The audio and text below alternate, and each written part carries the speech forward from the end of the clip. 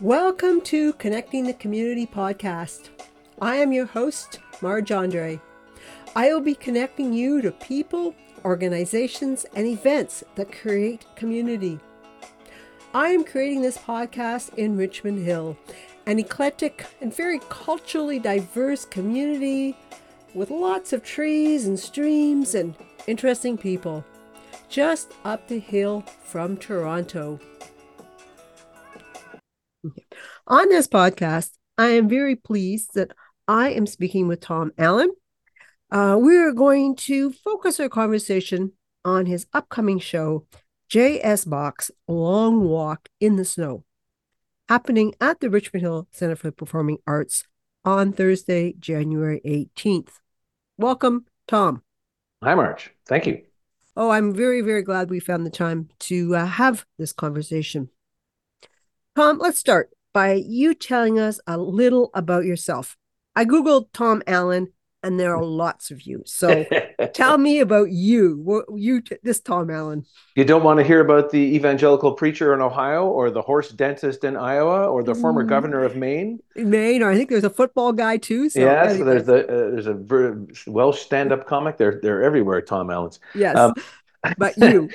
Okay, so I am the Tom Allen who grew up in Montreal. I became a musician. I was excited in high school in the high school band playing the trombone. I decided that's what I wanted to do, and I pursued that career somewhat successfully through my 20s. Played with some really great professional orchestras. I lived in Boston and New York and had a couple of really exciting opportunities. I toured with a brass quintet across Canada for several years. And then as I approached my 30th birthday, I began to realize that the storytelling I'd been doing with the brass quintet, brass players, you typically get very tired playing continuously. You'll notice in a symphony, the violins often play for a great length of time without stopping, whereas brass players always need a break. There's a physical factor there. You just can't continue to play for half an hour. So that's why brass quintets usually have somebody that tells stories because they allow that break to be an organic thing. So I found that I really enjoyed that part of the work and decided to focus on that, and was rewarded quite quickly with a job at the CBC, and that was 33 years ago, and I'm still there. Okay, very good. Uh, that wasn't a bridge version. I'm sure you could have gone longer, but thank you for that. That's a good, Well, very good synopsis. and I suppose the other thing I should say is that in as well as work at the CBC, I've nurtured over the last 25 years of authoring. I've published three Yeah. books, and I've written dozens and dozens of shows like this one. So writing and storytelling is really what I do now. Yeah.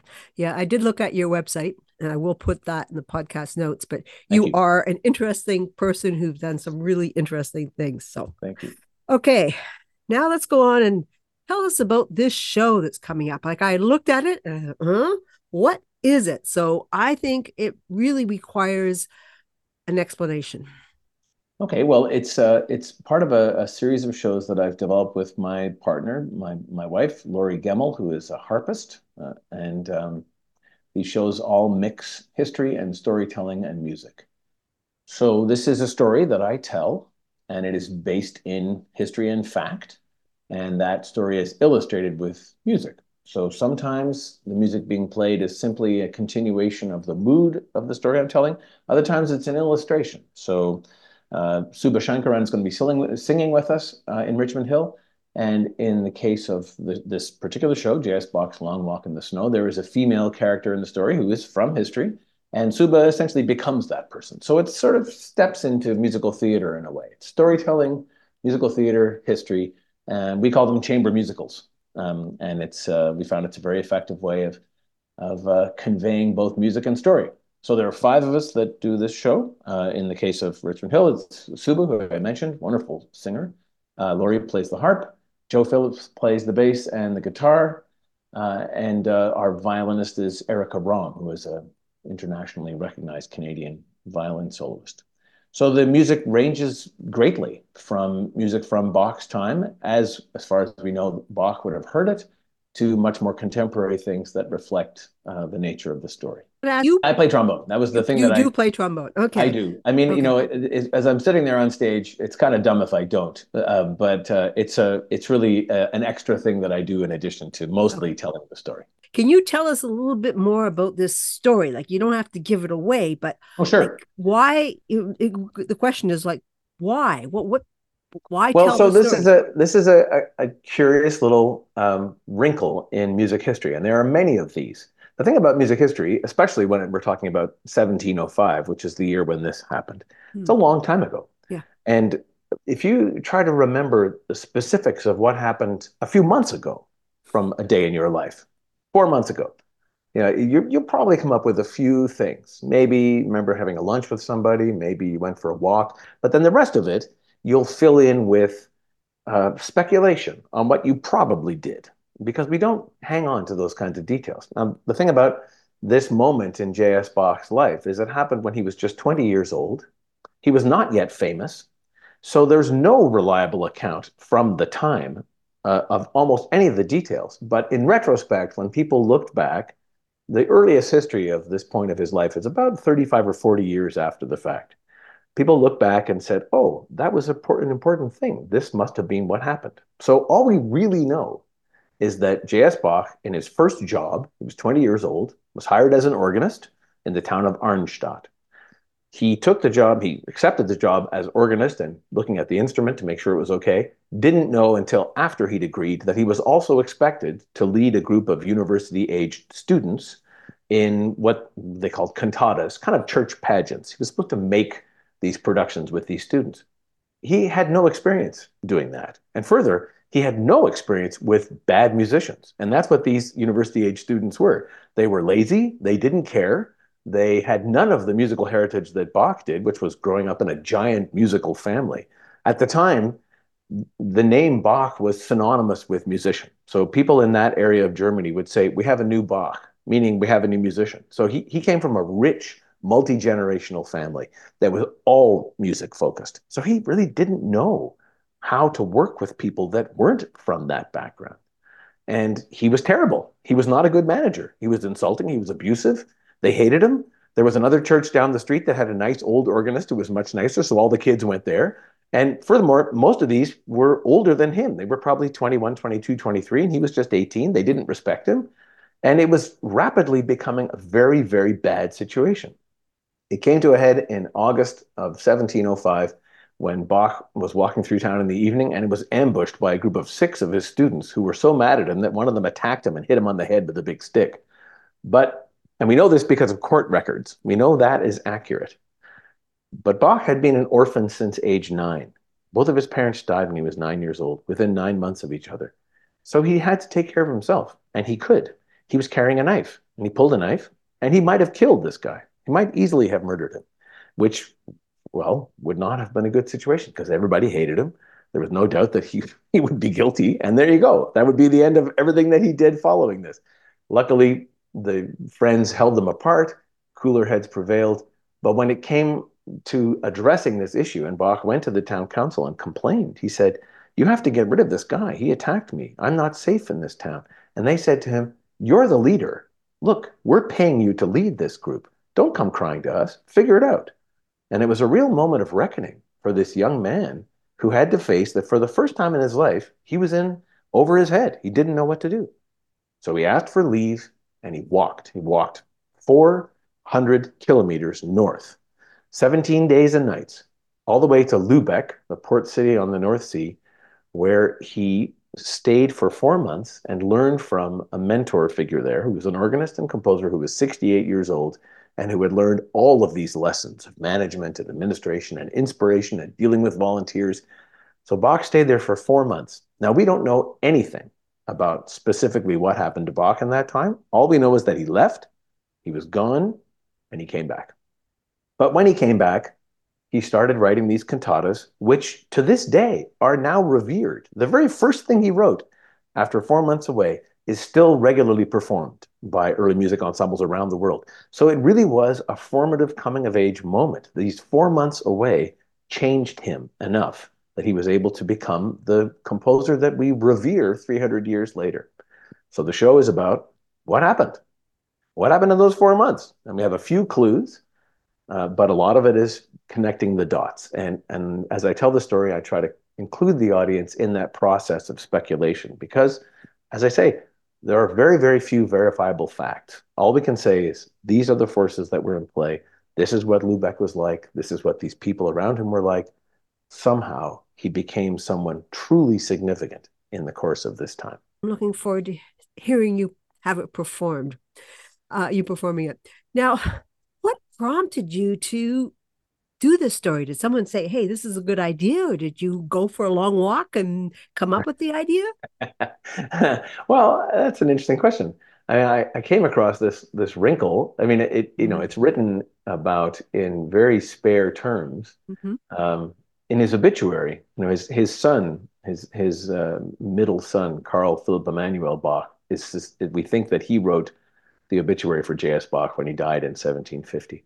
And he said he included the fact that he traveled on foot. So the fact that somebody walked 400 kilometers may not have been that unusual at the time, but it was something enough, important enough, that his son noted it in his obituary. So it shows a kind of character. And that was really intriguing to me when I first saw this. But the other part is that we all know what that's like. We all know how, if you're facing an emotional crisis, you're facing a situation where you're really beyond your capacity. And with COVID and strife in the world today, I think that we all know how that feels. Mm-hmm. Yeah. One of the first reactions is to go for a walk. It's what Yeah. we do. We want to Yeah. get out. We want to walk. We want to somehow clear our heads, move our bodies, get a different perspective. Even just the sound of your footsteps in the snow is soothing and enough of a consolation, enough of a thought process to begin to sort out your situation. So that to me was super interesting. The idea Mm-hmm. that this long ago, over 300 years ago, this person who in many ways, we tend to turn these great artists of the past, whether it's Shakespeare or Van Gogh or whoever, we tend to turn them into superheroes. They weren't. They were people. They were Mm-hmm. people who had the same ordinary challenges that all of us have, plus some extraordinary abilities that helped them somehow get by. But it doesn't mean their lives were sweet and beautiful and without struggle. And Mm-hmm. he still had to go for a walk to try to figure out what to do. So the idea that in that thing that we've all done, that we all know, there can be a clue as to what it's like to be that person in that time, in that situation. That's really intriguing to me. It's Okay. something we Yeah. can share with him. We can Okay. go for a walk and see how that feels. Okay. That is intriguing. And yeah, just when did you start with this idea? Like, It's been around for a long time, and for me, I guess the the moment that it started to crystallize was maybe 3 or 4 years ago. mm-hmm. I was speaking with Jess Milton, who is a former CBC colleague. She produced Stuart McLean's Vinyl Cafe for the Mm-hmm. last 10 Mm-hmm. years of that wonderful show, Yeah. and she asked me, inspired no doubt by the fact that Stuart's career was launched into a higher level by the Dave Cooks a Turkey story. She said to me, "Have you got a Christmas story?" And I was like, no, I don't. And I thought, wait a minute. When Bach walked to Lubeck, he left in October, he came back in February. So he spent Christmas. He spent he spent that beautiful winter season in Mm-hmm. this place that is famed for its romantic Christmas scenes. Like this idea of the Christmas market that we have, this Mm-hmm. heritage of this Germanic heritage, Mm-hmm. that's totally Lubeck culture. It Hmm. was a city of markets. It was a city of these beautiful steep roofed brick warehouses. It was a city that had a very long, deep merchant heritage because it's a port. And there was a salt mine a little further south in Lunenburg. So people would bring herring to Lubeck. They would salt it with salt from Lunenburg, and then it was sold and moved off. So it was very prosperous and very busy. The idea of going for him, somebody from a small town that had none of that, walking for 17 days and arriving in darkness of late November in this glittering port with lights and wealth and characters. And furthermore, we tend to think of industrial places now as not necessarily the cultural hubs, but they always were. A place like Lubeck had princes and dignitaries and soldiers and merchants, and they all mixed in together, and they all went to church. The organist was named Dietrich Buxtehude, and so just by going there, he would have been exposed to all of this beauty, all of this Christmas romance, all of this this kind of wide-eyed, opening, glittering brilliance, and it would have informed everything about him. So once again, if you've had the experience of arriving at a new place, especially at Christmas time or in the dark of winter, and you see those glittering lights and you think, wow, what is this place? Well, that's what he did. Okay. Have you been to Lubavitch? I have not been to Lubeck, and Okay. I know people who have. And the first thing that most of them say is, "Are you going to talk about marzipan? You have to talk about marzipan. It's very important." I'm like, "Well, no, marzipan isn't part of the story." So that's Okay. one of the challenges I have. Is that Yeah. Lubeckers are very proud of marzipan and the fact that they claim they invented marzipan. I kind of doubt it. I think it probably was invented at a place where almonds actually grow, you know. But Hmm. but they use it in this delicious Christmas bread called Stollen. Who is your target market for this show? Like who's really gonna like it? Well, I think it's anybody that enjoys a good story, honestly. It's not something that you need to have a whole lot of experience with classical music to enjoy. Okay. And one of the things that I found is that people listen to music very differently when it's within a story. If you think about your reaction to a movie score, for example, um, the music that we hear in movies, we're not necessarily aware of how differently it we experience it because it's part of a story, but Mm-hmm. it's night and day. So in this case, this is a story that connects together a whole bunch of different music. So I think really it's anybody that enjoys a good story. And I'm very, my whole career really sounds like a grand kind of statement, but it's true. My whole career has been about demystifying classical music. Classical music has a whole lot of culture around it that can be really distancing to many people. And there's a lot of sense that you're supposed to know something. You're supposed to dress up. You're supposed to know when to clap and when not to clap. And none of that has anything to do with what any of the people who created that music wanted. People like Bach or Mozart or Beethoven were in no way invested in any sort of elitist sense of propriety and decorum. In fact, it's so much the opposite. It's kind of shocking for us if we learn about the circumstances in which those people, those great composers, first performed their music. It's opposite from what we now think. So in the case of Bach and these concerts, they were in this giant cathedral, St. Mary's in Lubeck, which seats 3,000 people. It is huge. The inside, literally, is as big as a football field. And there are 24 different chapels within the church, different separate chapel spaces.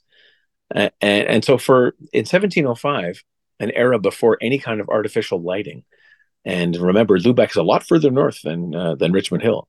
So it got dark very early. It got dark probably 3 p.m. around Christmas time. Sun didn't get up till sometime after 8. So these people are in candlelight in the dark. And, there's quite a bit of detail around what life was like in that place at that time. And we know that they had to hire extra police constables around these concerts because people were getting up to business in the back rows of the church in the dark.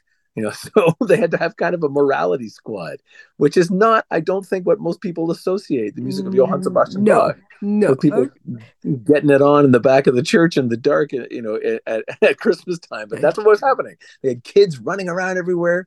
The place was packed and crowded and noisy and thrilling.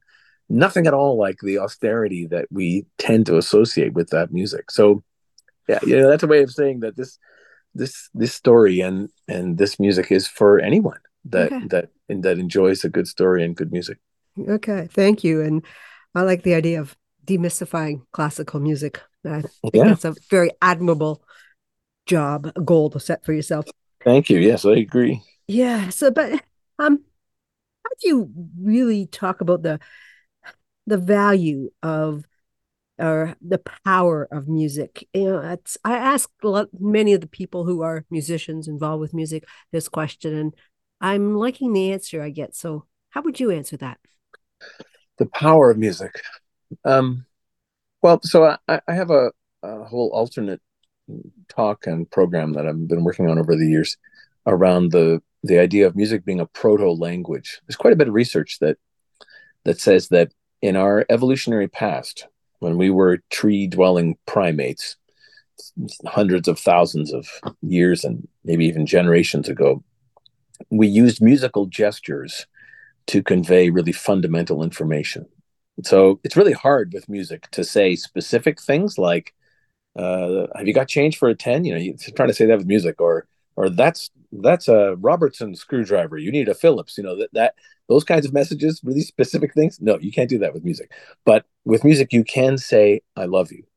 You can say, look out, there's a rock falling, or there's a charging animal, or you can say, I will do anything I can to protect you. You're the most important thing to me. You can say those emotional messages with music way faster and way more effectively than you can with words. So music is this vehicle to reach our deepest perceptions and our most primitive perceptions in a really profound way. And when those musical messages can be conveyed along with verbal with stories or with words that have an intellect that addresses our more frontal lobe Mm-hmm. as opposed to our animal brains, when those two sides of our perception can be equally accessed, it has an effect unlike anything else in life, I think. Like, we all have those moments where we Mm-hmm. get goosebumps, where music does something to us physically. Mm-hmm. And it's very hard to explain, but I, Yeah. I think it is that it's reaching us on our deepest, most primitive level and communicating with us on the same level that we remember from being an infant and hearing the sound of our caregiver's voice, a feeling of comfort and safety. That's what music does at its best. So I think that's why it holds such an important place for us. And on one hand, as we're going through economic uncertainty right now in a time of political polarity and great struggles, there's a part of society that says music becomes less important. We don't have time. We can't spend time on music. Things are too dire. But on the other hand, music is the one thing that can reach us in those times. That a beautiful piece of music, a beautiful melody, a song can make us connect with a really deeply needing part of ourselves. Even in the most dire circumstance, music is something that can bring us a sense of community and a sense of love and a sense of belonging. So I think as times become more and more uncertain, music becomes actually more valuable. Woo, powerful and fascinating what you just said there. So thank you for sharing that. Thank you. I'm going to sort of change sort of the tone of the questions I'm asking. This is one of the first things I thought of when I saw the title, A Long Walk in the Snow, was I thought of Pierre Trudeau's Long Walk in the Snow that happened about 40 years ago. Yeah. Is there any connection at all? Well, there is to me. I mean, I Okay. remember that too. I mean, I'm 62, so I think you have to be Yeah. above a certain age to remember that. Mm-hmm. But sure, that the idea of going for a walk in the snow. But I don't know whether I first learned that expression with Trudeau Yeah. as he was contemplating whether he was going to stay in office, and in many ways that time, no matter how you feel about him, Mm-hmm. uh, that time it was somewhat similar to what I'm talking about with J.S. Bach's life, even though Bach was 20 and Trudeau was whatever he was, 65 Mm-hmm. or something. Yeah. It's a time of reassessment. It's a time of crisis, and the idea that you solve these unsolvable problems by going for a walk in the snow. For Jimmy Carter, in his very troubled time as president, he's a good man trying to do the right thing. He walked in the Rose Garden. Mm-hmm. So I guess there wasn't snow to walk in DC at the time, but Mm-hmm. but it's what we do Yeah. when we're trying to weigh our options. So that expression, going for a walk in the snow, has always meant for me, confronting something challenging. And I don't know whether it existed as an expression before Trudeau. I suspect it did, Mm-hmm. but that was that's where I first learned that expression. Okay. Thank you for answering that question for me. Uh, I, as I said, I did look at your website and I see there's another Richmond Hill connection. You released a film last spring, The Last Curlew, Mhm. and it stars Richmond Hiller, R.H. Thompson. Can you Yes, tell us a little bit about this film? And do you know R.H. Thompson well? I do. I know him quite well. we met through a group that used to meet together to play pool and tell stories, and then they played hockey together for a while. Mm-hmm. And this was a pandemic project, this film, and it was a story. It was a show similar to. It started as a show similar to the one that I've described to you, with storytelling and music and dance. Mm-hmm. But when it came to making a film version of it, because there was a pandemic and we couldn't perform live, I realized pretty quickly that this was not a job for me, but for a real actor. And I called RH and he said yes, much to my amazement. I didn't notice until your email that his own initials are also that of Richmond Hill. That was kind of interesting. Yeah. Okay. That was a new perception. But yeah, we know each other quite well. He's just released a book by the Ghost Light, which is a beautiful thing. I got a copy for Christmas, so I'm excited about reading that. And we share an interest in music and storytelling and their film. The Last Curlew, you can stream it at my website, TomAllen.com, and he does a fantastic job. He's a beautiful, beautiful actor, which I think anybody who's seen his work would know. Yeah. Okay. Well, thank you for filling in that gap there. Is there anything else that you wanted to add? No, I think that pretty much covers it. I'm really excited to be bringing the show to the Richmond Hill Center for Performing Arts. I had been to the Plaza Suite a few years ago to see my friend Stephen Fearing, who's a folk singer. He played a show there, and I thought, wow, this is a beautiful space. And when I was recently in Richmond Hill, I was reminded that it has retained its character as a town. The danger with being this as close as it is to the swallowing monster of the GTA is that it could lose its identity, lose its character. But I felt like it really has not. Like that strip, that main strip, and the businesses are all clearly, to me, local family businesses, so that it feels like it's hung on to its identity, which I think is something pretty significant and pretty rare in this urban environment. So the idea that we could bring a show to this beautiful facility that is in what still feels like a really intimate town, I think that's kind of exciting. So I'm really looking forward to it. Okay, very good. And I will put in the podcast notes how to get tickets. We're on your website to go look at that. It is on starts at 7:30 p.m. And did want to say that if anyone's listening from Guelph, I've got a few friends in Guelph I'm going to send this podcast to. Great. You are doing the show in Guelph, and then Collingwood the day after that. Wow. So okay. that weekend in January has 3 shows, all with the same crew, with Subha Shankaran and Erica Ram, Joe Phillips, and Laurie Gemmell and me. Very good. Very good. Okay. I do end the podcast with a guest response to this one question. Name one thing that you really like about this community. And you sort of alluded to it, but and I recognize you really haven't been to Richmond Hill that often, but what's something that you really like about Richmond Hill? Yeah, I feel like it still knows what it is. I mean, it sounds kind of silly and obvious, but I can tell you a whole bunch of places I've been that don't know what they are anymore. With the forces of growth and globalism and urban sprawl and whatever else. I mean, Richmond Hill has had an amazing growth and prosperity over the last 30 years. Yeah. And you can see that as you approach, from either side, from the 400 or the 404, either way you come in, you see this growth of this community. But when you get to the middle, it's a place that is a place. There's still, I mean, you think of, it wasn't Dorothy Parker. Who was it? I'm forgetting her name. The writer from Oakland, California, who, when somebody asked her, "Were you going to go back to Oakland?" She said, "Why? Why would I go there? There's no there there." One of the great repeatable quotes. Well, it feels to me there's a there in Richmond Hill. It still has the focus of a place that knows what it is, and that's pretty impressive and unusual. Okay. Thank you for that perspective. It's when you live here, it's more difficult to have that sort of perspective. So thank you for that. But thank you again for taking the time to do this podcast. Looking forward to your show. I'm looking forward to having lots of my friends there at the show. So it's enjoy the rest of the holiday season, and we'll be in touch. March, thank you. You're doing an amazing job of connecting the community. I'm really glad that I stumbled onto your podcast, and I thank you for including me. I'm very grateful.